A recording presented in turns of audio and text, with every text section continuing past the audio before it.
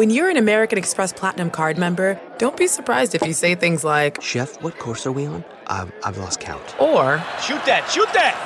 And even, "Checkout's not until 4, so..." Because the American Express Platinum Card offers access to exclusive reservations at renowned restaurants, elevated experiences at live events, and 4 p.m. late checkout at fine hotels and resorts booked through Amex Travel. That's the powerful backing of American Express. See how to elevate your experiences at americanexpress.com/withAmex. Terms apply. Say hello to a new era of mental health care. Cerebral is here to help you achieve your mental wellness goals with professional therapy and medication management support 100% online. You'll experience the all-new Cerebral Way, an innovative approach to mental wellness designed around you. You'll get a personalized treatment plan from a therapist, prescriber, or both in a safe and judgment-free space. Your Cerebral therapist or prescriber will outline a customized plan with clear milestones along the way, so you can get to feeling your best. With Cerebral, you're not alone in your mental health journey. We're here to empower you to live a fulfilling life. So take that first step towards a brighter future and sign up today at Cerebral.com/podcast and use code WONDERY to get 15% off your first month. Offer only valid on monthly plans. Other exclusions may apply. Offer ends July 31st, 2024. See site for details. Hey, welcome to the Nerdist Podcast number 25. Well, I just want to throw out there, the next Nerdist Podcast Live will be July 28th at Largo in Los Angeles with special guest Fred Willard. Also just added, David Koechner. David Koechner of Anchorman. David Koechner of Thank You for Smoking. David Koechner of The Naked Trucker and T-Bones. David Koechner of Beer Shark Mice. So go to Nerdist.com right now and get tickets for that. Now, get tickets for your brain for free with the Nerdist Podcast number 25 with Maria Bamford. Most of that made sense.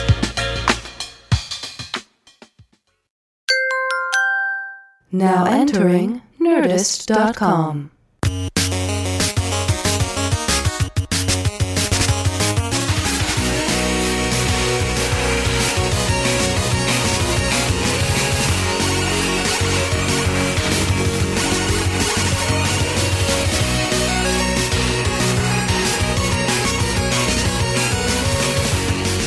Excellent. We're recording. We all sound okay? How do you sound up on that microphone there, Maria Bamford? Okay. How'd you say? Do-do-do-do. All right, we're recording. We did it. Podcast. Maria Bamford! Hey, thanks for having me on their show. Oh, Bamford. I've been wanting to get you on for a long time, and it's just been like tracking you down and scheduling. Yeah. You're a busy person. You got some shit going on. Well, what happens is I get, kind of overwhelmed. And then I don't wake up until noon. And that gives me like 2 hours of good time where I've got a cup of coffee. Then I fall back in again. Then I got to go to the gym, right?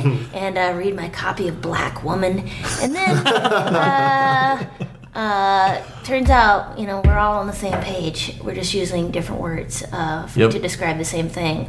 And that sometimes things are hard, and you just gotta let go and let God. No, I would want to translate that to something else. Let go and fall asleep. I think. Did you listen to Des Ray's "You Gotta Be" the whole time? Oh yeah. Oh no, I haven't heard that tune. Oh, it was like my mom's favorite song from like '93 when it came out. It was just like it's a very, very good woman empowerment song. It was like you gotta be. Well, you gotta be cool. You gotta be cool. You gotta be something. All I know is all I know, and love will save the day. Hey, hey, hey. The lyrics to that song. The lyrics I listen to it in the car, and I have like an egg shaker in it. The lyrics to that song sound like temp lyrics. Where like, love will save the day. Blah blah blah. Exactly. We actually record the song. We'll just fill it in with the actual lyrics. Yeah. We're like, wait, you didn't put the real? I thought you recorded the. And then they're stuck with that song. People love it. My mom had the Kasingle. In the car, I miss Singles. Yeah. Why? What a cumbersome way to listen to music. Fair enough. Here's my favorite song. Hold on. You're talking to the guy who put out a 7-inch comedy album. Oh, do you have like? Yeah, it's on a special thing. It's also on iTunes if anyone wants to get it. Well, that sounded like an ad for your. Jonah hasn't gotten a check in a while. People. I haven't got it. Those $5 checks a month stopped a long time ago. But we're here to focus on Maria Bamford. Now, Bamford, I don't know. I'm not exactly sure when this is going up. It'll be sometime soon in the podcast. Okay. But I did a show with you at the Improv last night. First, there was Louis C.K. and he sold out the room, my friends. And he did a gorgeous. Didn't you think that was a beautiful set? I mean, it was. Cool. Yeah, it's Louis works in a different way than any of my other comedy pals. In that, I feel like a lot of people will. Or me. I don't speak for everybody, but I try to write as many things before I go on stage, and I'll fuck around with the crowd, but I don't just start riffing bits. But Louis is such a machine that he'll just kind of go up with some ideas, and he just finds the jokes, and when he hits a vein of comedy, he just fucking punches it really hard and really mines it for as much as it's worth. And he's fascinating to watch. It's great. As a writer. Yeah, I think also it's watching him, watching Paul F. Tompkins too, where it's Paul could talk about something, and you see him on stage kind of putting it through the funnierizer.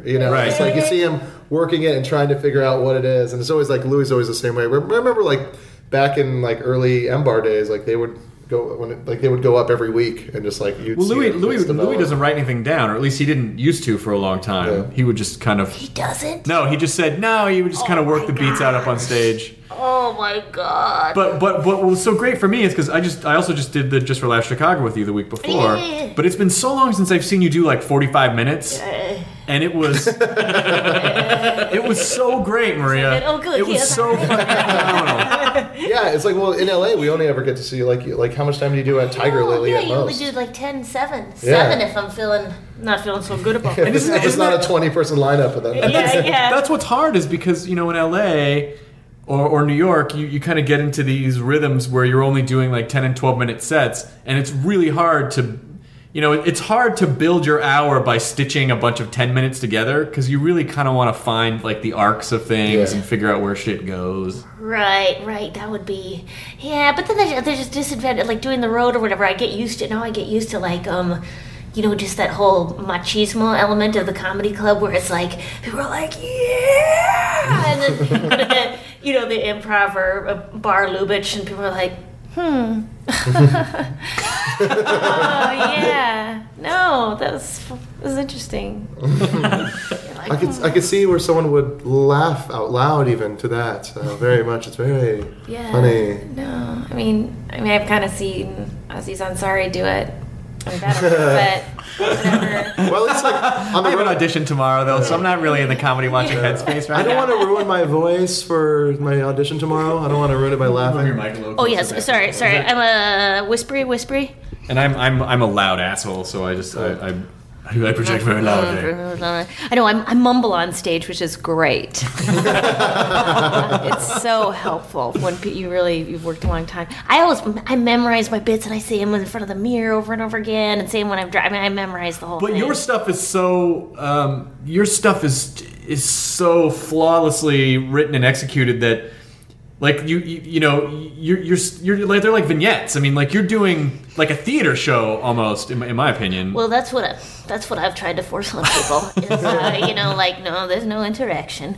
There's no group. Hurrah. I saw you doing some crowd work last night. Though. I do try to talk to people. The improv, I do get intimidated going up there because it's it's so.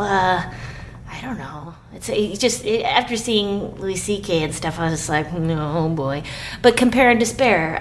Don't do that, Maria. We're all flowers in a beautiful garden, and the garden is growing. The garden of comedy. It's growing. It's a beautiful. I've seen. That's the delightful thing is just seeing new people. I went down to the. Have you been to the? I'm gonna say it wrong. The Fuck You show, the You're Fucked show, the Fuck. Holy Fuck. Holy Fuck show. Yeah, the Downtown Independent. Yeah, I did that. No, once. I haven't done that yet. Oh, I think you might really enjoy it. It's a whole other scene. Yeah. It's these kids have developed their own little show, and they all know each other, and they don't seem to they're just their own little unit. And people were really great. Yeah, Everybody was really good. It's good. I mean, that's what I love about Los Angeles. It's really exciting. You see people who are very good and or very committed, so even if they're they're struggling, they keep hammering at it, and people can explode, or whatever. All of a sudden they're super great. All of a sudden, remember Yeah. Just it's really neat. I like seeing. I've always felt like LA was kind of a bummer place to start doing comedy because you started in Minnesota, right? Yeah, Minnesota.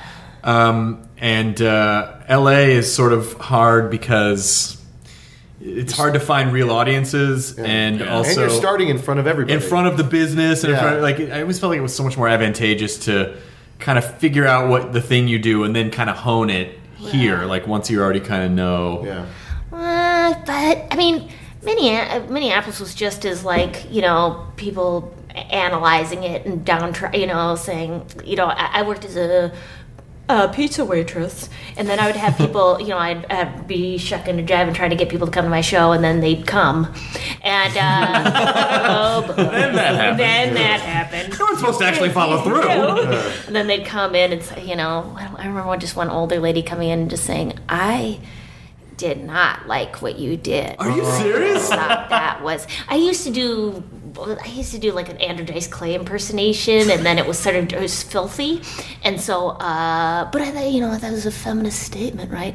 As well as what is that called, showboating, where you you get to do the impersonation person, but then as well as benefit from their style, from the jokes, which is what they like. Yeah. But then you also get to divorce yourself from it because you're doing a character, so you don't have to. Totally it's that hypocritical. It's that level of separation. Like I do a comedian who, or the thing where I wish I could do that kind of act where it'd be, somebody saying. Being sort of, Are you talking about the accessible. Ladies, we have a system? Like a lady sing. But the truth is, I am actually using that style in order to get the same laughs that person But you're getting two different laughs. Yeah, you're getting the people who don't get the joke, and you're getting the laughs of people who get the joke. What would happen if you did that character and it became really famous, but you became successful for the non-ironic version of that character? Would it freak you out? I think I love just having. I think it just feels sad because the same thing when people come up to the show and they're like, God, I didn't really get anything else, but that thing at the end, that was great. That was fucking funny. And I go, oh, okay. But then I also feel good because at least they laughed at one thing, right? So it does work both ways. Like that it is funny. I mean, what that act is saying is funny, and that's a way to do stuff too. I do things out of jealousy and low self-esteem sometimes. And, don't we all? Yes, of course. Yes. That's how I walk. May I take this glass with me? Maybe you might start a podcast because you feel like you don't have enough control over your career. Por exemple. But I've known you for like 10 or 11 years. Yeah. And we used to do these little shows in Westwood, California. Yes. But your comedy career goes back even farther. But you started. I don't think I've ever seen video of it, but you started with the violin. And that was just if it didn't go well, at least they'd go, wow, she's a great violin. It was all about my ego, like going, she's great at violin. So what was your when you first started? Like, first of all, how did you kind of get? And a lot of people listening might already know these stories, but for people who don't, how did you get into performing, and what kind of motivated you to do this kind of performance pieces? Well, in retrospect, I realize it's all a vengeful act. To prove that I am a worthwhile, regular person, that other people like me, even though, my family was on the fence sometimes.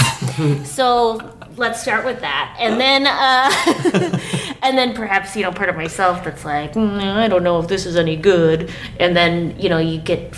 because applause and stuff is like, oh, I'm okay, I'm an okay person now. But then when the applause stops again, it's an endless cycle.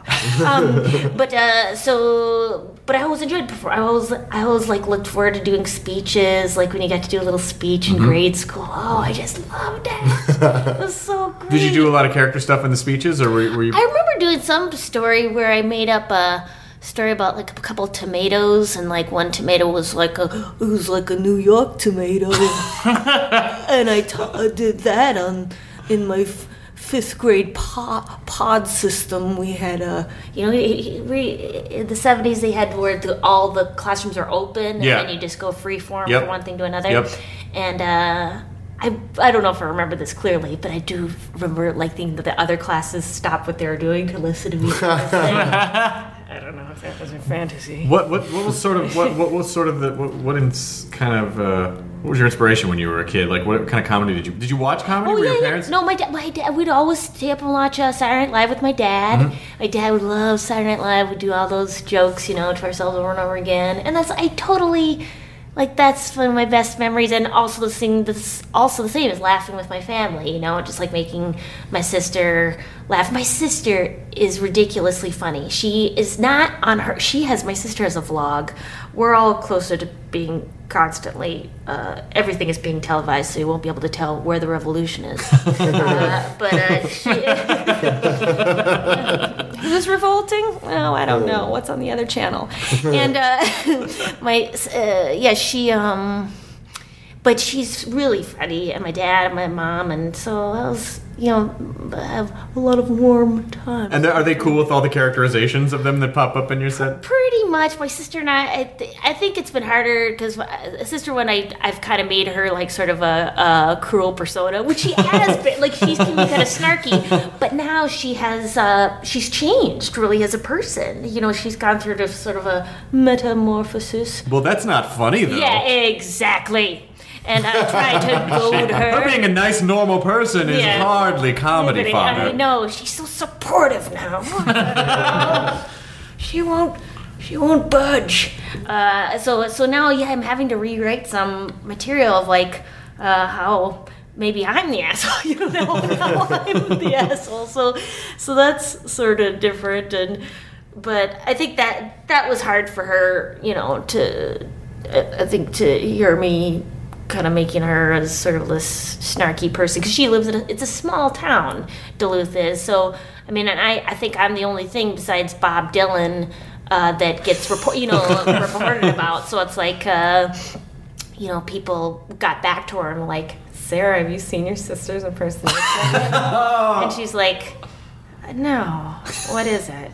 So but that was hard. I remember one time I did a motorcycle rally.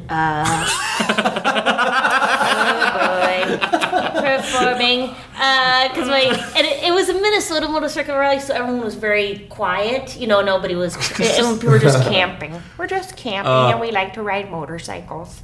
And so it wasn't as frightening as that sounds, but I had my dad open for me. I paid him $300. Oh my God, that's amazing! He did 10 minutes up front, and it was. He bombed, but it was. And you don't really bomb in Minnesota because everybody's just sort of politely listening. That's a great way to get back at your parents. Yeah. Just make them do comedy. Here's a mic. Get up there. Yeah. He was so great though. He rehearsed it over and over again, and he did a joke about me, which was total payback. It was he goes, okay, what do you think history? Okay, so I asked my daughter to pick me up at the airport, and she said, I'm busy. I can't answer my daughter, Maria. I can't. I said, Dad, when did you ask me to pick up your airport? He says, oh, it has to be true.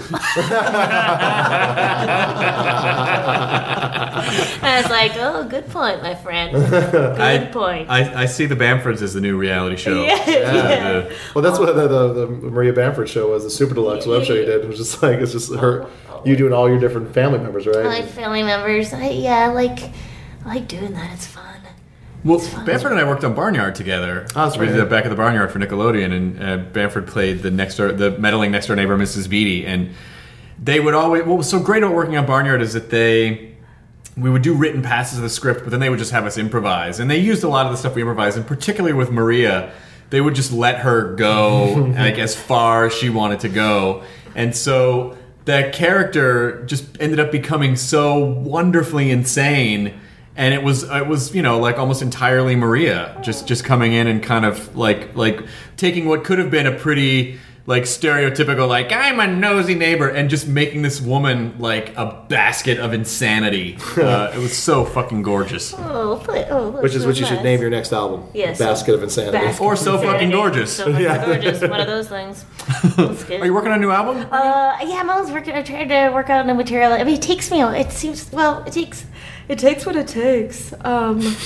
I think Jennifer Aniston said that once. You know, it's so Your true, life reviews, Maria. right? Jennifer Aniston. Yeah. So true. So true. I was gonna try to do a joke, how I'm just obsessed with celebrities. They're just like us, except that their moods create weather. And like how, because I read this book about how people go for celebrity because it's a survival technique of biology that you want to look towards the person you perceive as being like the most fertile, physically strongest, whatever person. Well, Jen was not very fertile until recently. Am I right, you guys? According to Us Magazine. Oh, is she preggers? That's what it says on the newsstand. Baby bump watch? Baby bump. No, I think her actual quote was, "My pussy is full." Which I was surprised they put that on us. But, Just because, my pussy's not hungry anymore, it's full of baby, I think was the actual quote. And then there was One of the most disgusting ways to talk about pregnancy and birth. It's like, out of anyone I know, Chris has just like tons of horrible ways to say, like, what was it, like front poop? Oh, yeah. front poop. Yeah. Or poop out of my front butt. Yeah. I think on Web Soup we said front poop out of human or something. I don't know. It's great. That was always, I always wanted to be the class clown, and I was always the kid that would say stuff like, my pussy is full of baby in school, and none of the kids ever thought it was funny. It was just like a fucking momentum killer and just a dude. Like I got that reaction a lot. It was never, haha, you are entertaining. Yeah, I wasn't really a class clown either. I was because if you're a lady, you gotta be kind of quiet and giggly. People like it when that's what my dad said. If you want a guy to like you, just listen. Just listen to them, for God's sakes. Something going on in your marriage, Joel?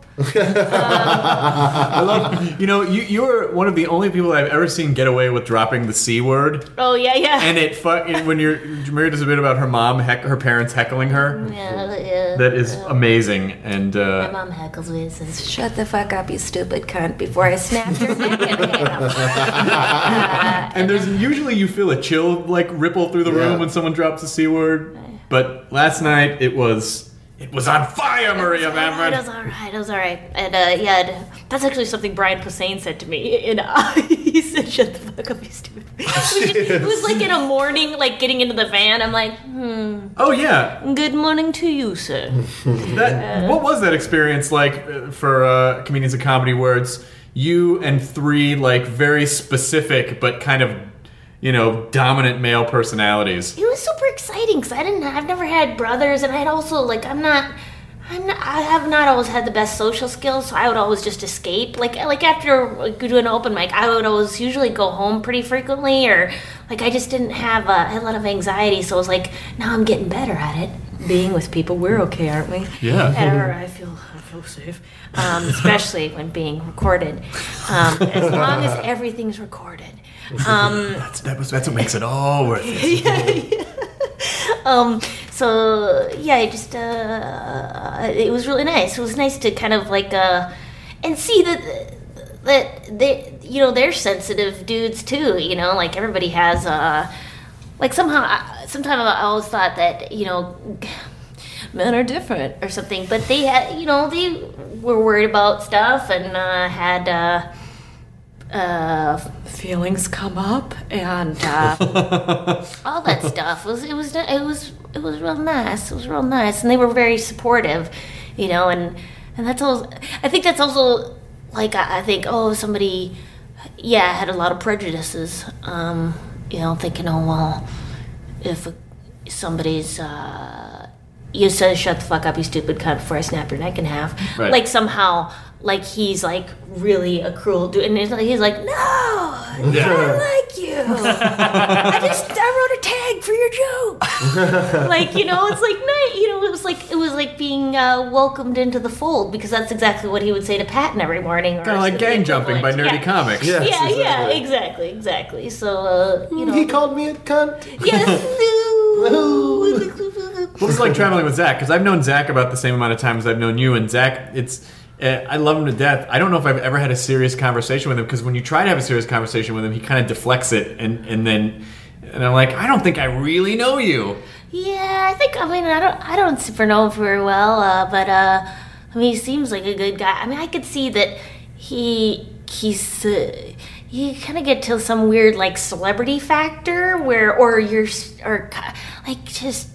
I would think maybe maybe it'd be stressful to like connect with too many people. Oh yeah, well, especially now because he's super famous. Yeah, the only long conversations I've ever had with him have been about music. But that's but once it delves into like growing up, like listen to other bands, like that's when it he deflects and it goes into something. Yeah. Boy, I had some really crazy drunk moments with that guy. Oh, at his house in England. Right. Yeah. Like just being in other places. I called a cab one night. This was the same night that I asked Mark Maron, because Mark Maron had been sober a couple of years at this point. This was like in 2003. It was July 4th. Actually, July 4th of 2003. Was it at the house in Venice? Yeah, it was the house in Venice.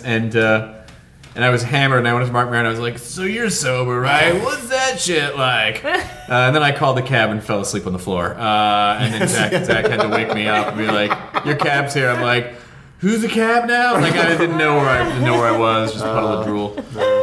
Those were the good old days. There was a bouncy castle in the back. It was a pretty fun party. Oh, I just remember Nick Swardson shooting bottle rockets at people. It was a weird party. That was crazy. Do you mind? Are you on the sober train, or? I'm not on the sober train. I booze it up sometimes, but not. I don't drink that much because I'm on so much medication. Like I get sleepy real quick. So it's like it's not super fun for me. Like my friend was like, let's go wine tasting. And I was and I'm more of a food person. Like I do like delicious foods and and also caffeine. I can totally relate with Mark Maron on that. Like he is always cranked up on coffee. Like he loves his coffee. Jacked, and I'm trying to get off that. I've tried to get off that stuff. Drink of choice? What do you like? Oh, well, I used to be just a cokehead, and then I dated somebody who was totally an iced coffee, and I was like, what? And that is a sweet high. Like the iced coffee, it's like oh my God, it's like you're flying. You have so many ideas coming in your head. It's like when Troy McClure gives Selma the cigar. Yeah. It's like smoking 10 cigarettes at once. Exactly. I was trying to get off that, because I don't know, the philosophy that I seem to adhere to is that whole idea of like, well, why are you doing this? Like, is it kind of covering up some sort of feeling, Yeah. And it's like, God damn it, and I go, I don't know if I get scared, like whatever's, caffeine is covering up, that'll be something like, you're gonna have to move from Los Angeles and train to become an EMT. Because that's what you're meant to do, is to help people in emergency situations, even though you get really anxious in those situations and probably don't command a lot of confidence in people because of your high voice and your jittery hands. But so you might just get that flash of a thought. That. And I worry that it will mean that that somehow, because I bought a house and all of a sudden I realized like they always say, or not they always say, but I thought the American dream is you buy a house and then you feel like great, like you kind of feel a part of everything. And in fact, it has been super lonely to like live in a house when you're by yourself. And then I just got a roommate. Oh, you did? Yeah. Where'd you get your roommate? Nice. Craigslist. Oh. Her name's Jasmine. Hi, Jasbo. Oh, I met Jasmine. She was at the show last night. She was nice. Super nice. She's like 19. She's an artist. She's very cool. She already got herself on some YouTube stars video that they're shooting in Sherman Oaks. And anyway, so it's been super good, but and kind of like that weird thing of like everything I've ever wanted has happened. Like I'm done. Yeah. Like I don't really. There's just nothing really need to strive for it. It's like, oh, so I make enough money. It's like, okay, and I know these are champagne problems. Do they come from Caviar Dreams? Yes, they do. Caviar Nightmares. Oh, Caviar Nightmares. those diamonds, they kind of scratch you. Oh my god, complain bragging. I love it. I'll sit and have complain bragging sessions with people just for the fucking fun of it. Yeah, it's like, you know, what they don't tell you when you buy the new Audi is that the keyless entry system, you know, you have to be within 15 feet of the car. It's like, maybe I want to be 20 feet from the car, Germany. I hear you. Hey, fucking Matt. ridiculous. Hey, Matt, how's your Honda doing? What? It's a hybrid. Oh, hybrid. How's So it? it's female and it can't reproduce. Come on, biology jokes. Yeah. No, nature finds a way. I don't know if you remember the chaos theory. Oh, yeah. Nature finds a way. There's frog DNA in my Honda Civic. I also play jazz, and here's an iMac. Hey, You've so just been listening to how Jeff did Goldblum. you feel after you getting your brand new car? Like, did you feel considerably different? Well, I was dating a girl in Santa Monica, and I was driving a 6-cylinder Jeep back and might as well forth. be Wyoming. It's so Exactly. far. Exactly. If you live in LA, you understand that joke. What's funny is I got rid of the Jeep because it got 12 miles to the gallon, and then I got the Civic Hybrid, and then immediately broke up with her in the Hybrid. And I felt great about it. So it was a very green breakup. But then I was sad because I didn't have the Jeep anymore because I'm driving like 4 miles a day back and forth to work. And but you know what? I'm used to it. Okay. But it gets great mileage. I can drive to Vegas and back on a tank. Wow. Oh, that's nice. That's nice. But yeah, so it didn't change your all over mood or like feelings about I life. felt better about not recycling bottles. Oh, okay. That's interesting. So Just evens it out. there's a sort of weird, there's a sort of kind of weird carbon footprint economy that you go, you're like, well, I'm contributing in this way. So It's like when I'm at Whole Foods and I finish, I'm like, you know what? This is going in the trash. It's just like you're walking down the neighborhood and you just fucking kick a puppy and you're like, hybrid. Sorry. Well, yeah, my friend just said something like that because I don't have kids. Like that's doing something for the environment. Like I can take credit for that. Like I'm not increasing the population. I was like, Sounds like you just don't want to have kids. yeah. Do you are you seeing anyone right now? No, I'm dating on a number of different facilities. Although I know that that's not the best way to meet people. They say the best way to, it's just through. But so I'm joined a volleyball group because I enjoy volleyball. Do you really? Yes, I do. I do. Bump. Side out. Spike. And, Bump Spike. She knows all the terminology. Yeah, I don't even know what side out means. Was that means I get to? It was a run and get movie. them? I don't know. It was a movie with Peter Horton and C. Thomas Howell. It was a volleyball movie from the 80s, I think. Yeah, any sport, every sport had a movie in the 80s. Yeah. Also, C. Thomas Howell. Yes.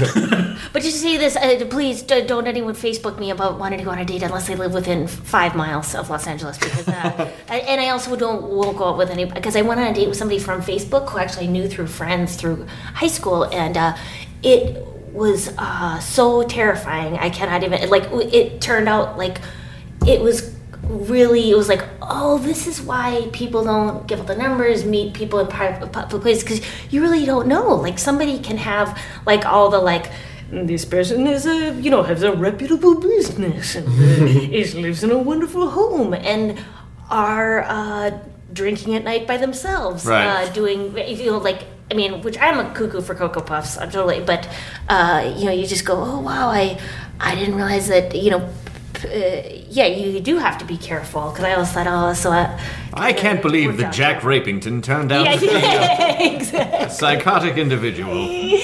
Oh, Aaron Foley and I were sitting in the back of who is also a wonderful comic. hello, so good. And we're just. I watched. I had to pee about halfway through your set, but I didn't want to leave, so I watched. I stayed. I held it in. Yeah. And Foley and I were just talking about how, your stuff is amazing on so many different levels, and I love the idea that I can see the sort of self-help stuff that I'm sure. I know I've read a bunch of that stuff too, and I see it bleeding out. And so on the face of it, it's funny. Like the shit that you're writing is very funny on the surface, but I love kind of looking at what's underneath. Like, God damn it, she must have been through like 15 of hearing that same kind of phrase over and over again about how you gotta love yourself and you gotta let people in. Before that expressed itself in your comedy. Oh, I love self-help. I'm a total self-help nerd. I love reading about ways to how life should be lived in a series of boxes. And if you just do a short inventory of your, what are your strong points and your negative points, and why don't you put that on a graph and then put it through a computer, and then it comes back to you, and you get a badge, and you wear that. And, Maria, pretend your life is a file cabinet. Yeah. You're given 43 folders, and in each folder is an emotion that you can file away. It's Linux. I know this system. Yeah. Oh my God, that is totally, yeah. Someone should write a Unix philosophy self-help book, like self-help book through Unix philosophy. That would be. I would. That would sell at least 5 copies. I'll read anything. The guy in the office is the processor, and the filing cabinet's your hard drive. Sorry. I do like autobiographies. I like this. Did you read Andre Agassi's? No. Oh my About his God. meth. It was awesome. It's beautifully written, but it's all about the passion of doing something and being super passionate and working super hard at it. But he says he hated it. He hated tennis the whole time. He was pushed to do it as a kid, and it was just, I don't know. I think it was a really beautiful book, and I love to read. I love to read. Period. I love to read. Okay. I'm a reader. What are you guys reading? Are you guys reading anything good? I'm reading Craig Ferguson's book right now. Oh, you are? Yeah. The American on Purpose. It's great. Oh, okay. Yeah, it's awesome. We had him on recently on the podcast, and I was just like, this guy's awesome, and just I wanted to know more about his upbringing and because he's like you said, he started in punk bands and then went on to do comedy. Yeah. I had the same thing where it's I was in punk bands growing up, and then I just stopped being in bands and started doing comedy. Right. And it's a great book, really good and really, really good read. That's awesome. But you have to have the Craig Ferguson voice in your head while you're reading it because it makes it that much funnier. That's the same thing with the Groucho Marx autobiography. Oh, really? You have to have Groucho in your head when you're I read Business Strip Bear, the Richard Branson one. But now, it's hard for me to read. It's hard for me to read fiction. I always tend to read nonfiction because I want to learn about people's processes. Me too, And I always feel I feel like it's a waste of I could be learning something. Yeah. But the girl who I just took on a bunch of contributors for the Nerdist site, and this girl who writes book reviews just wrote about a book called Ancestor by a guy named Scott Sigler, and she says it was amazing. So I'll probably read that. Okay. But I never read fiction stuff. I know. Yeah, I'm not a super fiction. I just go. It didn't happen. Who cares? Yeah. If I You just made that stuff up. Oh, yeah. If I read fiction, it's like a comic book or a graphic novel. But it's never if it's a book, I just read. I love Chuck Klosterman. I've never read his novel, Downtown Owl. I always read his nonfiction stuff. I just can't. Essays and whatnot. It's like a waste of a book. I'm like, why didn't you just... Maria Bamford, what would your autobiography be like? I read Kathy Griffin's and Sarah Silverman's, and those are both just so awesome and great. And I read all of Chelsea Handler's books, which are, she's great too. It's just so awesome because it just seems she's very, feminist in that she did, she doesn't apologize for just loving sex. She's just and she's just yeah, so this, I did it then, and then I did it again, and then I did it with this person. That was probably my focus of the book. I'm sure she said some other things on there, but let me see. I have a book that I started working on, which I thought about I've read tons of books about depression and anxiety and stuff like that. So I thought one where it'd be funny. It'd be a funny book, but maybe that already exists. So I did start working on that, and that's called "Don't Be Afraid of the Dark." Even if it does exist, it does not exist in your voice, which is why I think you should do it. Do you? Because I've always I have a history of anxiety, and what the interesting thing was, stand up. No matter how anxious I could be going to a show, I always felt better once I got on stage. It was the weirdest. Kind of opposite the way it normally works for people. It always took me out of the anxiety space performing. Yeah, it's totally relaxing. There's no way you can think about anything else on stage. You can't focus on yourself and be hyper aware and. Yeah, totally. You just have to be. You just kind of gotta be. Well, it sounds corny, but that's true. No, I wasn't. I said it jokingly, but that's exactly. Yeah, but you're holding 2 ears of corn in your hands when you said it, and you were dancing around. And I put my B shirt on. We just say you gotta be strong. Yeah, what? You got my B shirt on. You gotta be fun. Sometimes on a Friday night, I like to put my B shirt and get my B shirt on. Damn. Do you, this is something. have to think about. 'Cause I don't, like, it's weird. Like, what do you think about, like the idea of, like, preaching to the choir, like, performing for your own crowd, I was talking to Al Madrigal, and he performs all sorts of, and I just go, God, I would like to be that comedian, performs all different sorts of rooms, like, anywhere, anytime, and I just get so... First of all, I just feel bad for the people who I'm performing for. I just go, I'm sorry, because you aren't going to enjoy this until I get the hang of it. So we've talked before, and you said that sometimes it gets rough on the road. If you get a super mainstreamy audience that doesn't really get what you're trying to do. I feel really bad about it, but maybe I should eat more protein. That seems to be an issue. I went up in Erie, Pennsylvania, and I was just... Oh, it's just a rough week where it was a lovely club where it's like sort of a community, totally, was packed every night, but they weren't necessarily knew what they were going to see. It was just sort of like, we all come down because it's, so-and-so's retiring and this is where everybody goes in Erie. And so oh my God, I let them down. I let those people down. But, I also had melted milk balls for dinner, and then Jackie's like, get her some chicken wings! Get her some chicken wings! Oh, yes, Jackie Cation. Jackie Cation. She's a delight to be with, but I don't feel like you have to, I mean, obviously there are exceptions to every rule, but I feel like people who try to speak to everyone end up talking to nobody. I feel like the people who love what you do are across the board super smart, introspective, thinking people, and I think that's a great audience to have. I don't think there's anything wrong with finding your audience and performing for them. I mean, that's ultimately kind of what. Well, it's like bands, like it's like the kind of music a band plays. Like the people who like that kind of music are going to watch that band, like the Dave Matthews Band.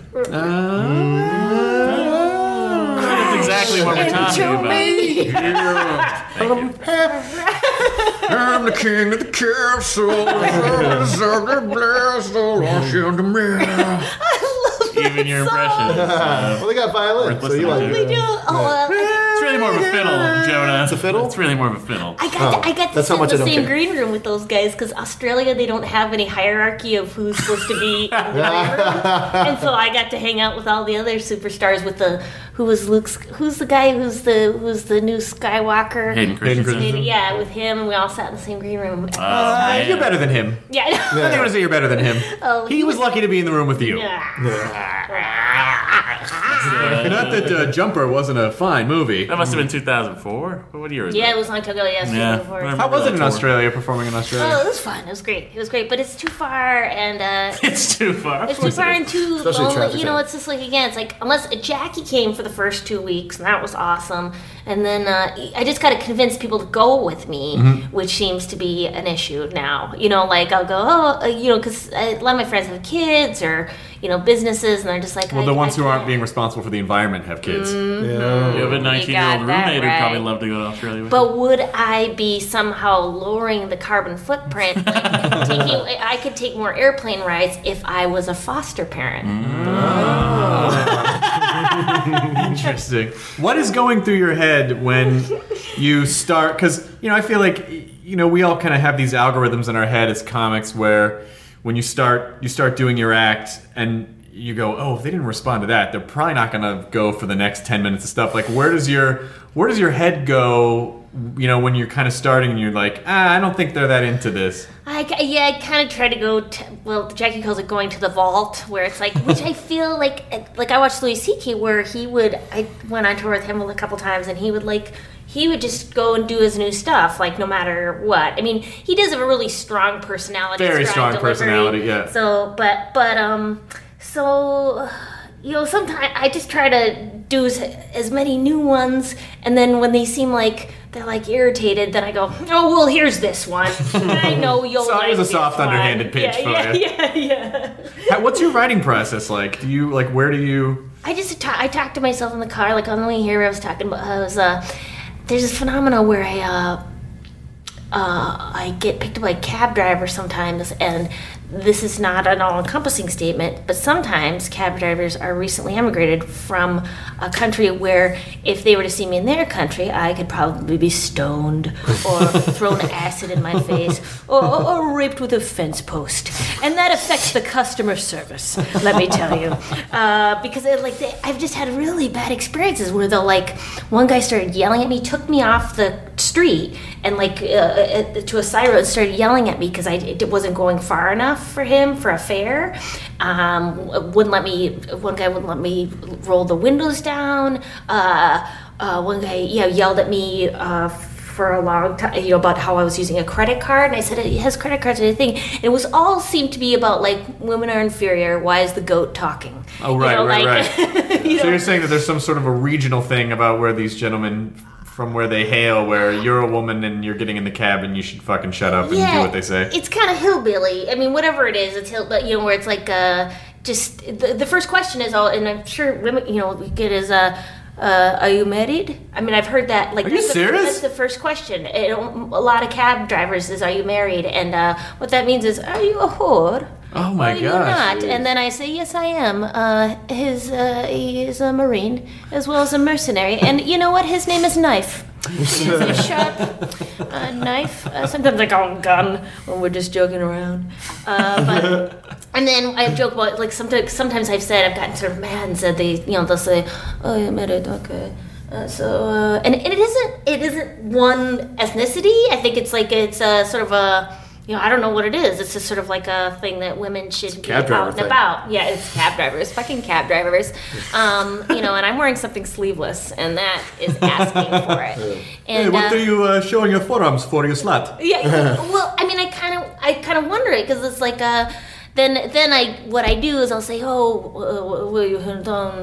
And I'll say, oh, and I regret saying it because I say I'm a comedian, and then they go through a whole, things of oh, you've seen everything. So then they take out their cell phone and show, pictures of Tiger Woods dancing to I like pussy, funny, or reiterating Eddie Murphy's act from 1985 of faggots, how they put their dick in a hole. You think about the faggots? It's so fucking funny. You've seen everything, though. I mean, I want to see everything, my friend. And when are you going to answer? They go, "What do you do?" DEA. Yeah. Oh, that's a good idea. Just tell me you work for the government. Yeah. Tell me you fucking work for the government, and they will not bother you. Yeah, that's true. Now I say I'm a bookkeeper. And no, that's too obvious. Oh, okay. DEA is fucking hardcore enough, and it's a weird thing to say. I think INS would be the one that they'd be like, you're fucking with me. But DEA, I feel is specific enough. Yeah, DEA will have a gun. Glad we worked this out, guys. And I don't think it is, because I'm sure there are white Americans who would be kind of the same way, that same sort of thing of why is a woman out traveling by herself? What you need to do is get yourself a gun, badge, decapitate one, hang his head from your purse. Then no one's gonna say anything when you get in their car. Exactly. Then that's the problem. What? Who's married? What now? Who's married to whom now? And you can just kind of indicate to the head. Chris Hardwick, problem solver. That's right. I'm just a guy that feels like decapitation solves everything. I'm sure my answers will get you arrested, but they're answers. Who else got one? You guys aren't chipping in. But so I was trying to write a joke about that. About saying, what. And the hilarious thing is that I never say, because I had some friends I was talking about, and they're like, oh yeah, just, because the friend had a similar experience. She was just like, I told them, fuck off, and you're not going to get a tip or whatever, and I'm going to call it a taxi agency. Of course, what I do is I over-tip them, and then I'm really nice, because I think, part of me is I'm afraid of them. Right. And then part of me sort of feels sorry for them, oh, well, I just, maybe they're going to learn about the country and it's a new experience for them. And the apologist for the asshole. Yeah. So he's really nice when you get to know him. Yeah, exactly. I mean, it's totally well, why do you stay in a relationship with someone who yells at you all the time? He's right. I do tremble a lot when he's yelling at me. That's true. It's me. I'm such a dummy the way my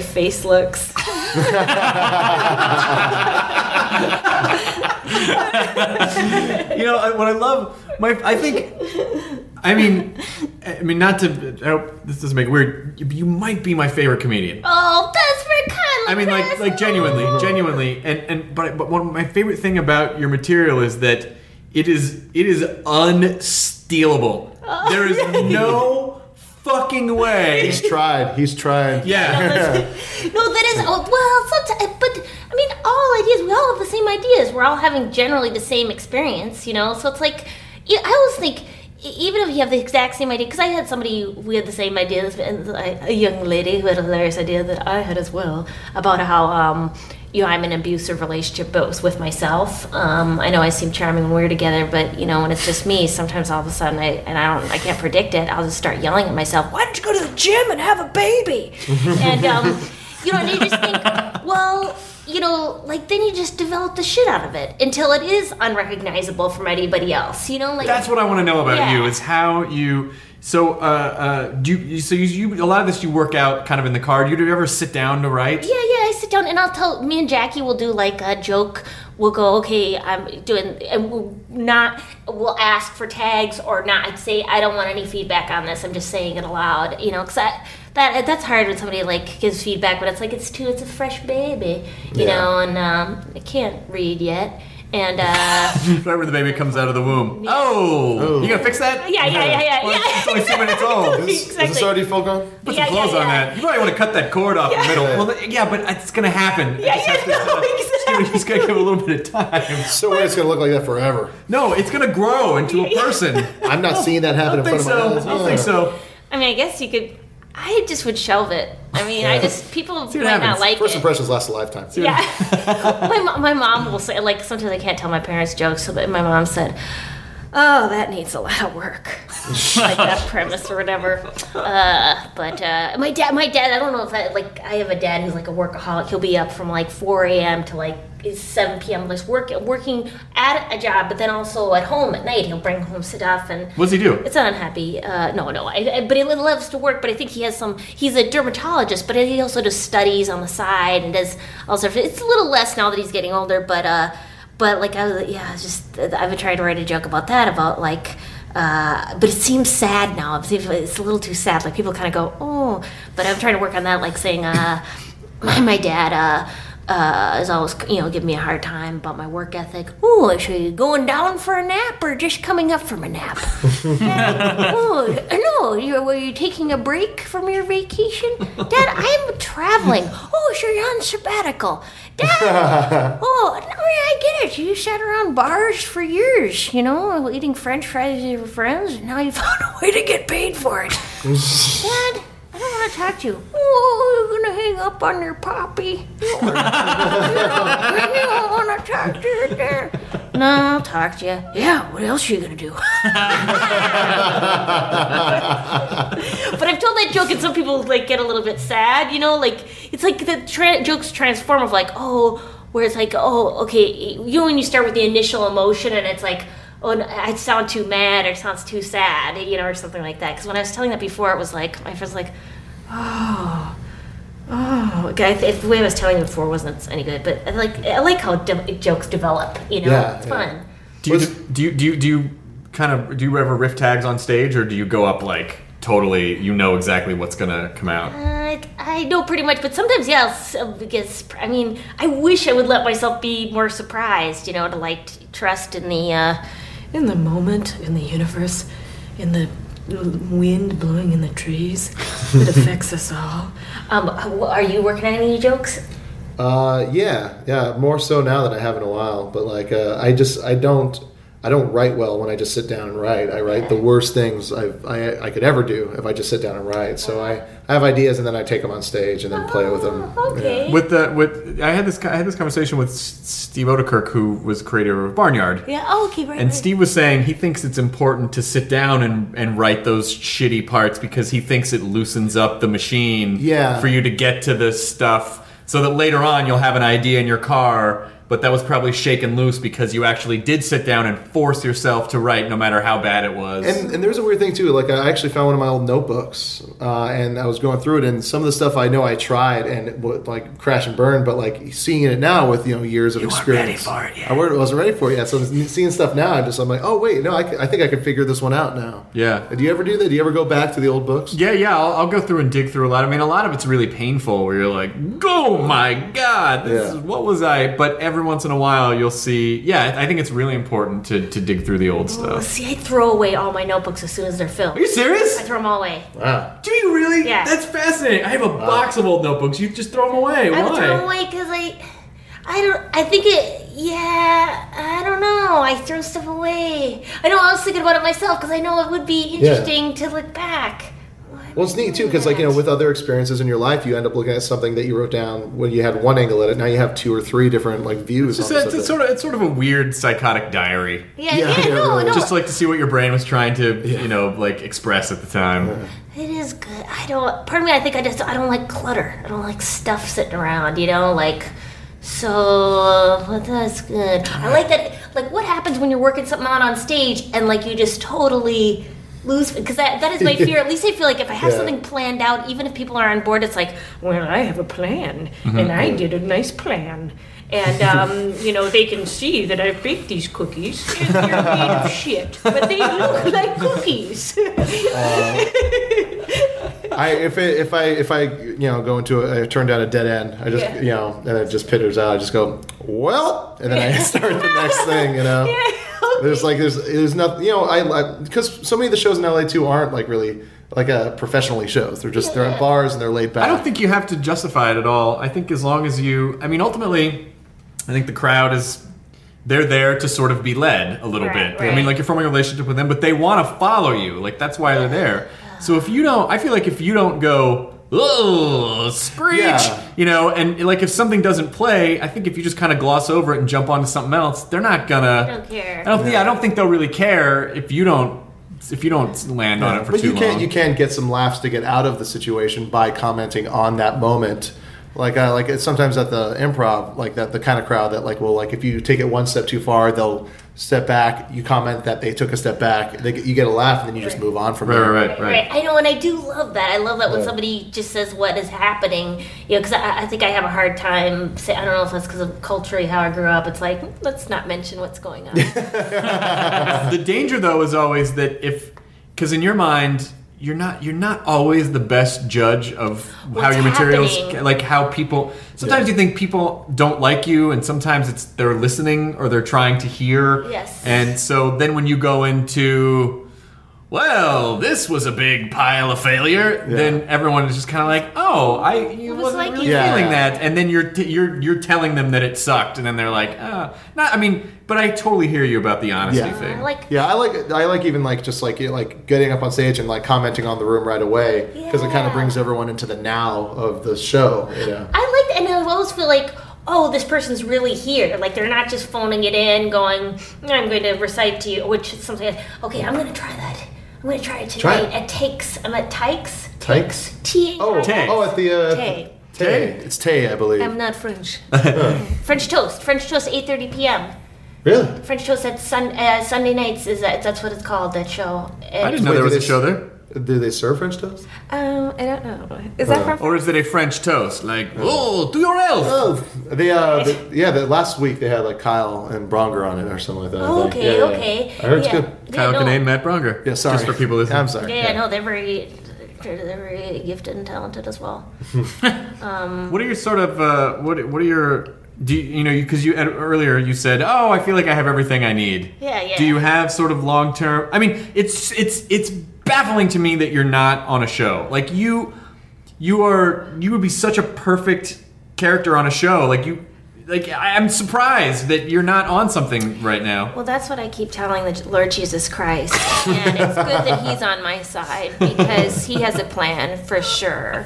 I'm going to let you do some, I want you to do some road work, and then we're going to slide you into a sitcom. That's the best Jesus Christ voice. That's how he sounds, right? That's what he talks like. Maria, take it from me.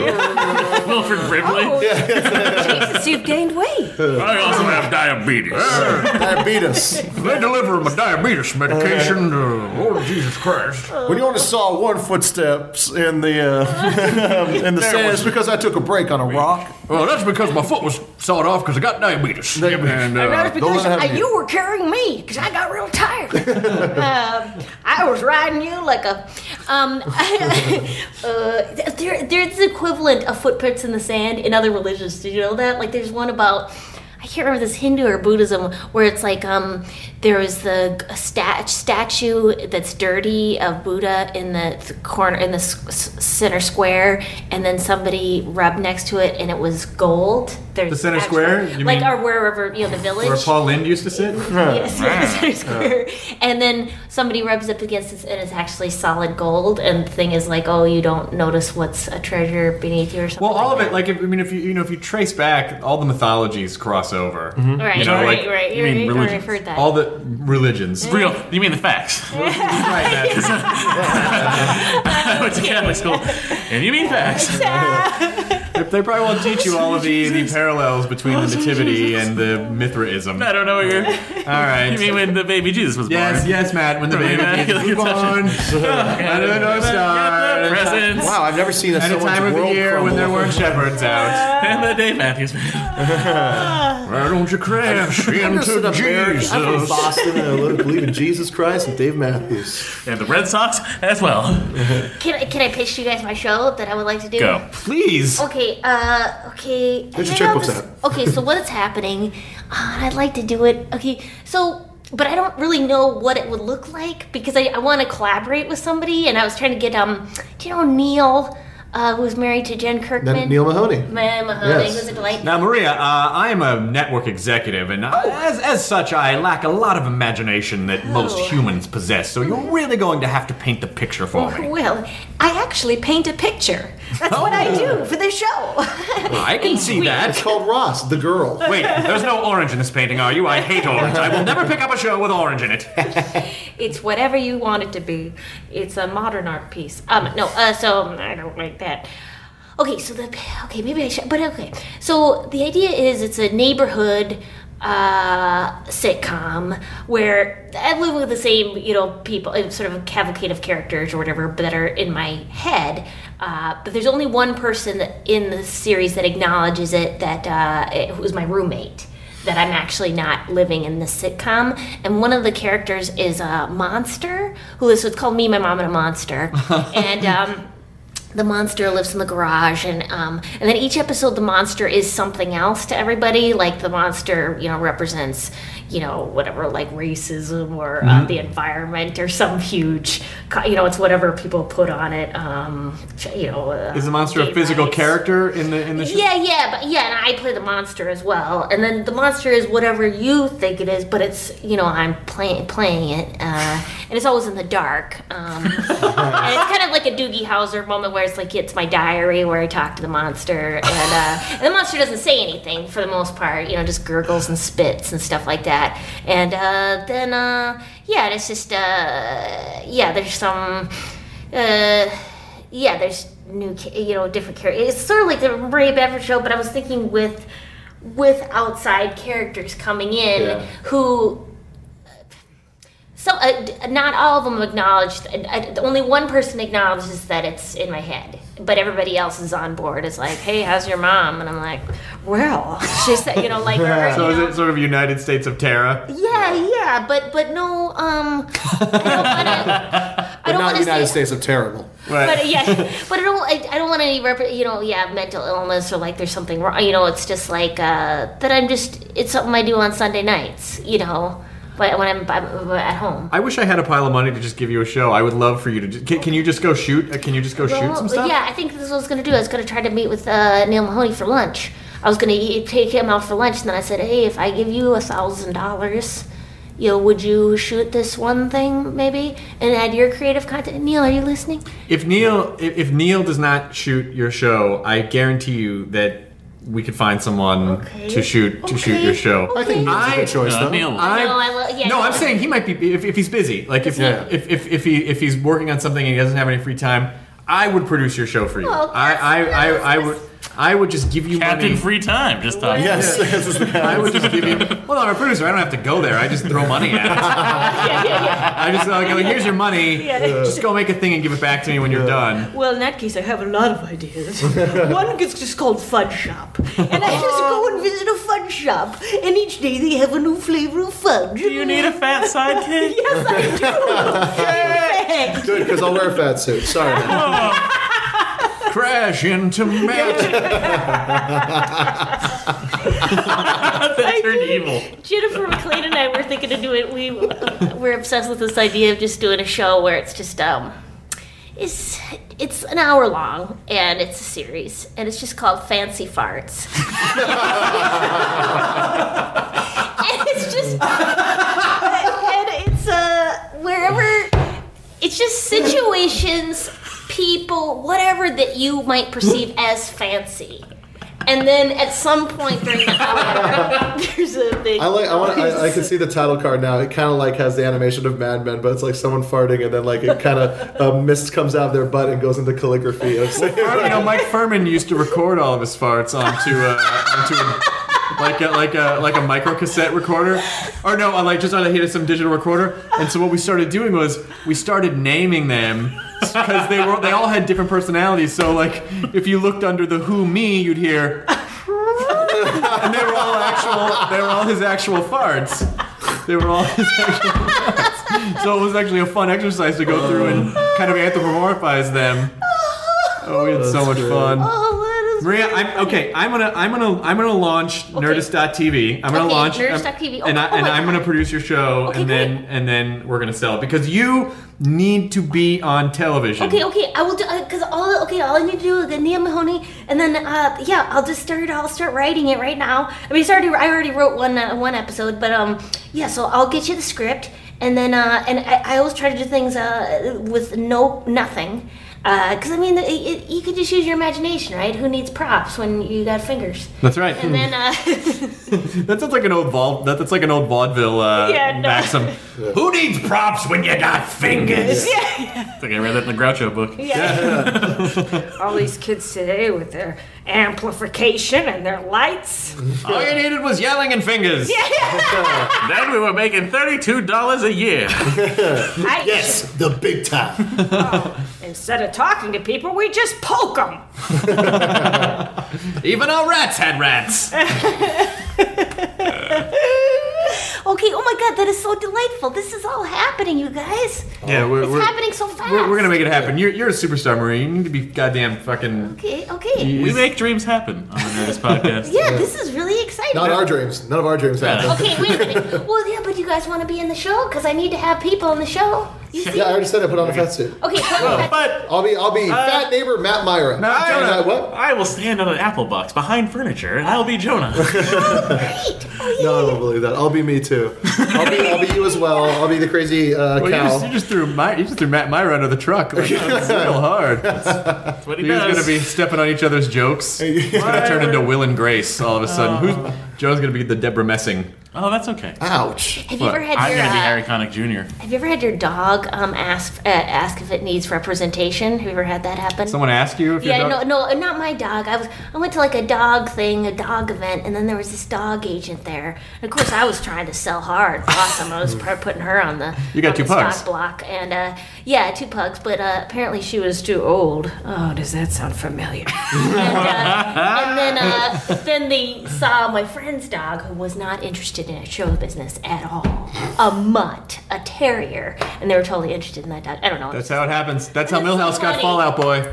That's how Milhouse got the role of Fallout Boy. That's right, He didn't want to be Fallout Boy. He didn't want to be Fallout Boy. And they gave him the role anyway. It's when you don't want it that's when you get it. When you least It's when you're expect it. Wait, so the lesson is, it's when you're a dog who doesn't have any understanding of human construct in Hollywood. You can tell when they want it, though. Yeah.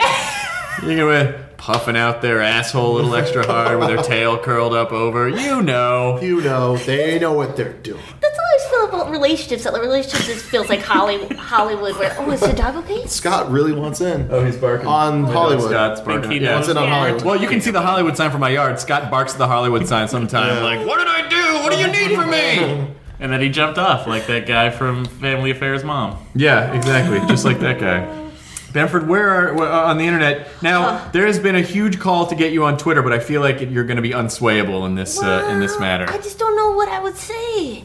What would I? I would say. I know I could write funny things, right? But then the problem is, then I know a lot of people are writing very funny things, and I got a right to work on them But maybe I'm falling behind in the loop. No one has your point of view. You shouldn't be on Twitter if you feel like it's a chore. Yeah. But I know that a lot of fans would love for you to be on there because people if anything, adore to you. announce shows, you start off that way, and then ease your way into the jokes. Well, let me put this out. I'm gonna start whispering what I'm doing in the moment at all times, and if people want to start following me, then that's cool. Like literally following you. Yeah, literally following me. Right now, I'm at Chris Hardwick's house. Maria has 5,000 followers. Hello! And he's a big crowd of people around at all times. That would actually be comforting. Yeah, It's like those Verizon commercials where they're all exactly. Chris, can you make this happen? A comedy bus where every night where there's a show, like people kind of network to do ride share and go to comedy shows together, like comedians, where it's like, oh, you have a set at Big Fish and that other shitty place. Let's get together. Comedy carpool? Yeah, comedy carpool. Comedy carpools.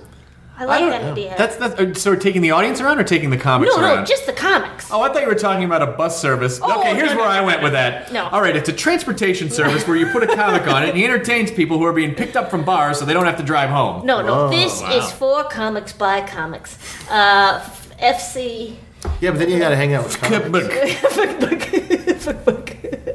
But you are Maria. You do have MariaBamford.com, right? Yeah, and you can download a free 1-hour comedy special that I made for last Christmas, shot by Neil Mahoney, which features my 2 pugs with no laugh track, which has like an hour of relatively not all new material stuff, but if people just want to visualize things, that's for free. You can shred it, put it on a thing, dice it, whatever you need to do. It's free. It's yours, and that's what I'm selling. That's great. And then what I'm kind of launching a website, and the whole purpose of it is this thing called nerd sourcing, where we crowdsource with nerds. And so if you have a project, like you want to shoot this thing, yes, my hope is that we can get a bunch of fun, creative nerds together that will come help get it done for you, and then you get your thing out of it, and they get to work with you, and they get to put on their resume like, "Oh, I made this thing with Maria Bamford," and everyone gets something out of it. That's great, but no, and then the only worry is like I just go, sometimes people are frightening. Like even though they're nice, they can be, I don't know. Have you ever? We don't shoot it at your house. Oh, God! Because that's where I always think, well, it's got to be my house. No, we'll shoot it at a location. Like Okay, we'll take you to the location. Like we won't.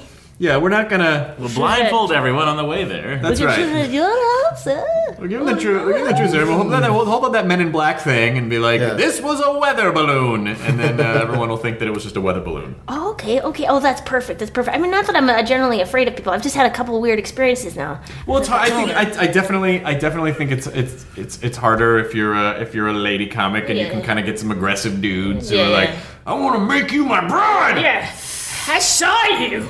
1992, and I've been thinking about this. I just want some of your time. I've had a boner for 15 years straight.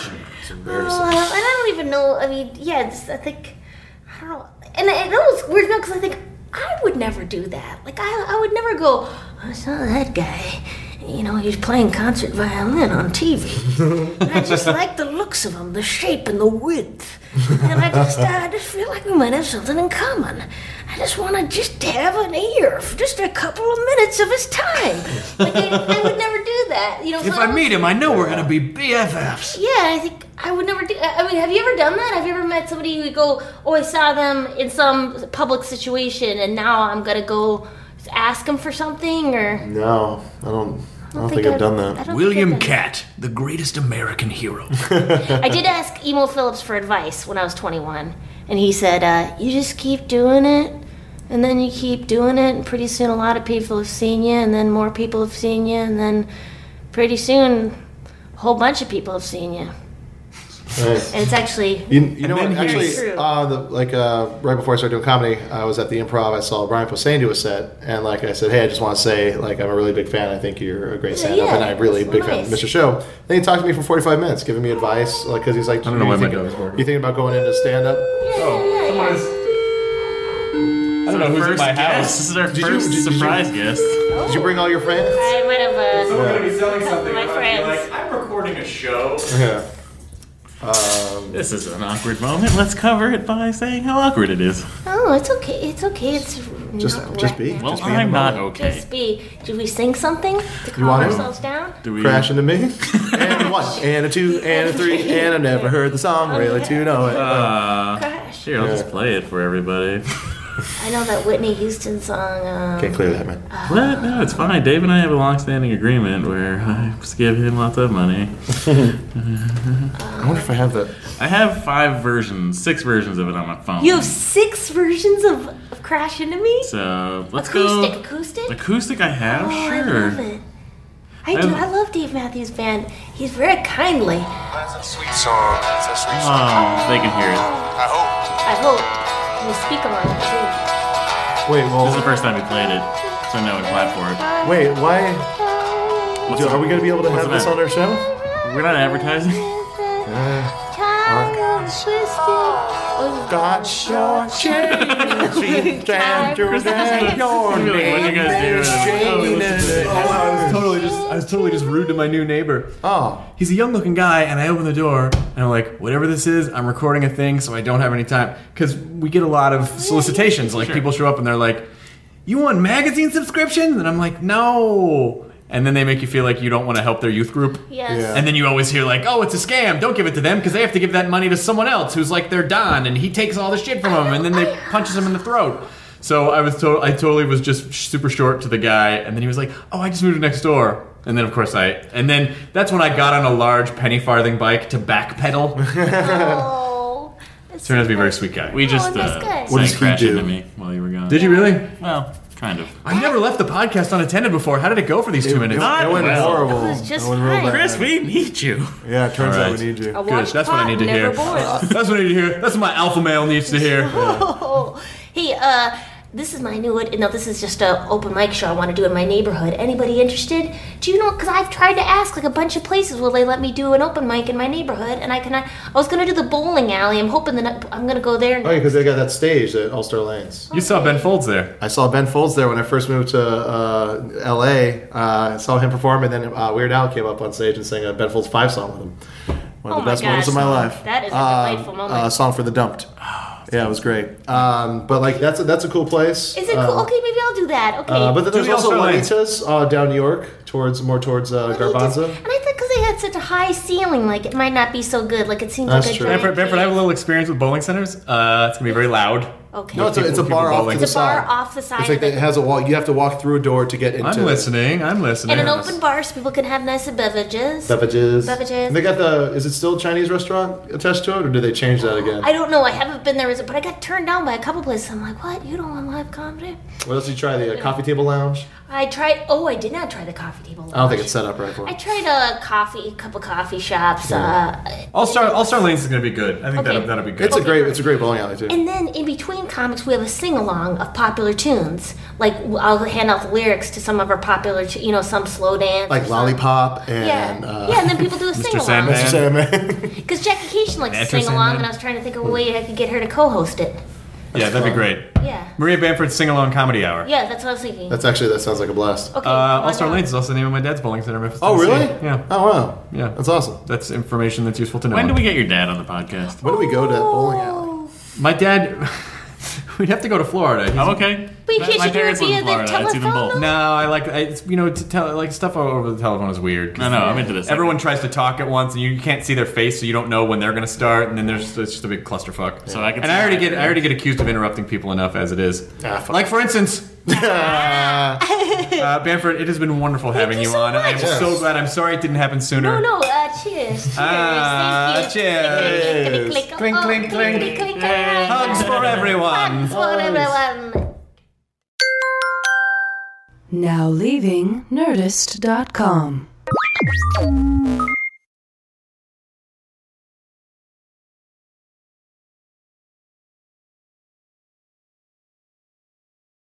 Welcome to Pura, the most pristine, safe, climate-stable city on Earth. A haven amidst the wreckage. Here, you're safe from heat domes, superstorms, water bandits in the outer lands. There's no crime in Pura. No murder, no suicide. And best of all, there's no cost to join us. In Pura, we promise to keep you safe. They killed her! You took everything! In a world that doesn't feel so safe anymore, we're waiting for you. Here, in Pura. The Last City is a new scripted audio drama from Wondery. Enjoy The Last City on the Wondery app or wherever you get your podcasts. You can binge all episodes of The Last City right now, ad-free on Wondery Plus. Get started with your free trial at Wondery.com/plus.